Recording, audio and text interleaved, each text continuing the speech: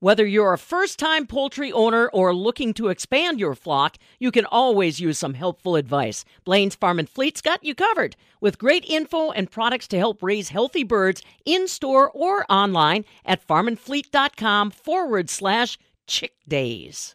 It's no doubt that you'll pass a cornfield as you drive through Wisconsin this summer. While most of these fields are made up of field corn, there are some fields dotting the state that are full of popcorn. I'm Allison Lund for the Midwest Farm Report. Dakota Hammerly is the crop production manager with Biddick Incorporated in Livingston. He shares more about what goes into growing popcorn and how the crop is looking this year. He starts by sharing more about the size of their operation. Right now, we grow anywhere, given the year or kind of what our customers are looking for, we'll plant anywhere from 200 to 40 acres of popcorn. It kind of just depends what our parent or our sister company is looking for and what the need is. And we'll grow 3 different types. So we'll grow white popcorn, yellow popcorn, and mushroom popcorn. Some years we'll grow 1 variety. Some years we'll grow all 3 varieties. Like I said, it just depends on kind of what the needs are, what our customers are looking for. So when those varieties make their way to the store, what makes them different from each other? Yellow and white popcorn, those are the butterfly popcorn. So those are typically what you'll see in your microwave bags. So if you went to a retail store and there was bags that you could pop at home, or the microwave ones, that would be your yellow and white. The mushroom popcorn typically is a very high expanding sort of popcorn with a very hearty kind of inside. So what that's used for is your flavoring. So your cheddar popcorns, caramel corns, chocolate coverings, the flavors are kind of endless. When you start really getting into that, that's where mushroom really kind of holds its own. Are there differences that come with raising the different varieties? Yeah, white popcorn for us especially we found is kind of has a smaller ear, smaller stalk, so it's real finicky, especially when you get into harvest. We got to make sure we're watching it and that it doesn't get too dry. If it does, you start having ear drop. You'll get some wind damage. It'll green snap early in the year. It might even snap in the fall. So making sure we get in and harvest it timely is always a key thing when we're doing white popcorn. Mushroom popcorn from the spring all the way through into the end always is the most robust looking stuff that we have. It'll get anywhere from 7 to 8 foot tall. Has a huge ear on it, a lot of kernels. It usually looks pretty awesome. So it sounds like, these vary from each other, but how does popcorn as a whole vary from field corn? We're used to seeing field corn dotting all the fields across Wisconsin, but how does popcorn production look different? We have a lot of seed corn here. So having the tractors, the planters, the sprayers, the harvesters, all the picking equipment, it kind of integrates well into the system we already have. So for us, we treat popcorn a lot like you would commercial corn. Planting date starts around, April 25th. As soon as it's fit to go, we'll plant popcorn all the way through till mid-May. We plant 30-inch row spacings, about 33,000 plants per acre is what we shoot for. And then, kind of just treat it conventionally, just like we would any other type of commercial corn that would be on the farm. Now, does it differ when it comes to the drying process? Because I know for popcorn, you need that moisture to get it to pop eventually. So does the drying process look different between popcorn and field corn? Yeah. So popcorn, especially in the fall, especially in Wisconsin, we can have some really early frost. And if popcorn, as it's standing in the field, gets any frost damage, it'll crack the kernel. And if that kernel gets cracked, when you try to dry it down or you try to pop it later, if it's not completely sealed, you won't get the popcorn to expand, which is the whole point of having popcorn, is to be able to pop it. So harvest for us has to be extremely time sensitive. We'll harvest popcorn anywhere from 25 to 35% ear moisture. We'll bring that in. We harvest it on the cob, so the entire cob will come into the plant. It'll go through a building where we'll dehusk it. We'll rogue it, make sure that if there's any undesirable ears or ears that don't look like they're going to make our qualifications, those will go out to cattle feed.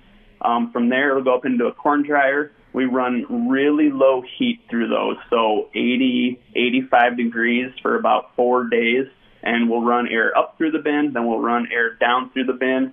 Once that ear moisture, that popcorn's around 14 to 13%, we'll empty the bin, we'll run it through a sheller, and then from there it'll go into a storing bin until we're ready to process it. So it sounds like the process for popcorn harvest and drying is a little more complex. Yeah, yes, it's very involved. But like I said before, with seed corn, a lot of the equipment that we have here, is seed corn specific. So running the popcorn with it actually saves us a step of trying to use different equipment or have other things here. A lot of it's already here for the seed corn, so using it for popcorn makes a lot of sense to just kind of duplicate the equipment and use the stuff we already have.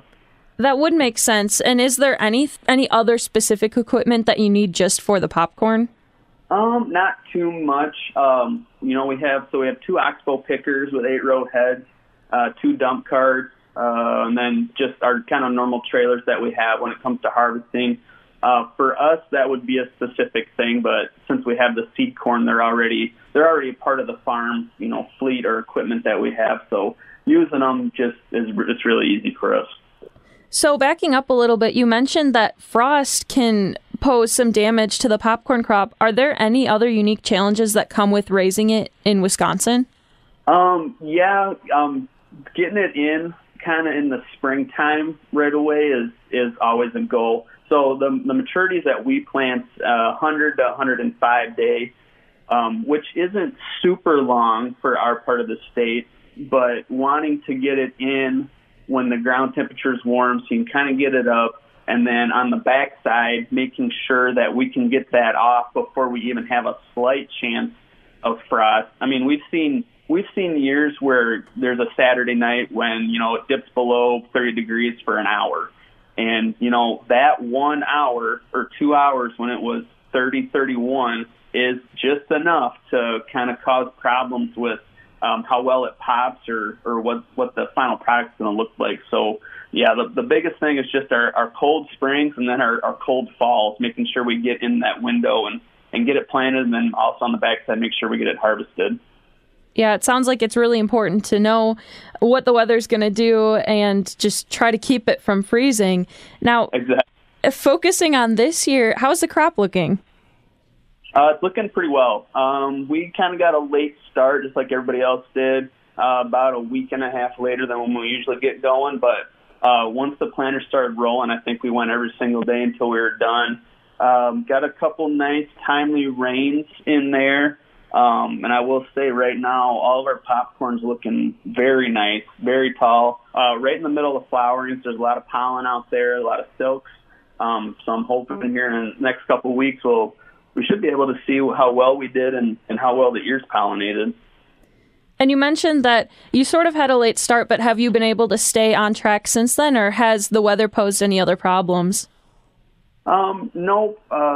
We did have kind of a late start, and everything's kind of been on time. It's just that week and a half shift has just kept showing up. So, usually we see flowering. We would have saw flowering a couple weeks ago, but like our popcorn just started flowering kind of over the weekend, more or less. So it's a little later, but nothing dramatic or anything that I would consider to be a big problem. You can tell that we planted everything later because it's all just kind of coming later. But I'm sure we got a lot of heat units this year or this summer, so everything's kind of catching back up. That I'm anticipating our fall will kind of be right on time. Yeah, it sounds like that delayed growing season and delayed processes is sort of something that everyone's noticing right now across the state. Have there been any pests that you've noticed? Are there any pests that are unique to the popcorn crop?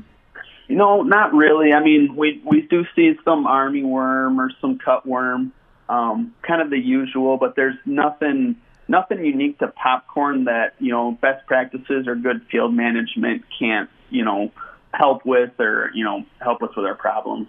Dakota Hammerly, crop production manager with Biddick Incorporated, along with us, sharing more about how this year's popcorn crop is coming along. For the Midwest Farm Report, I'm Allison Lund.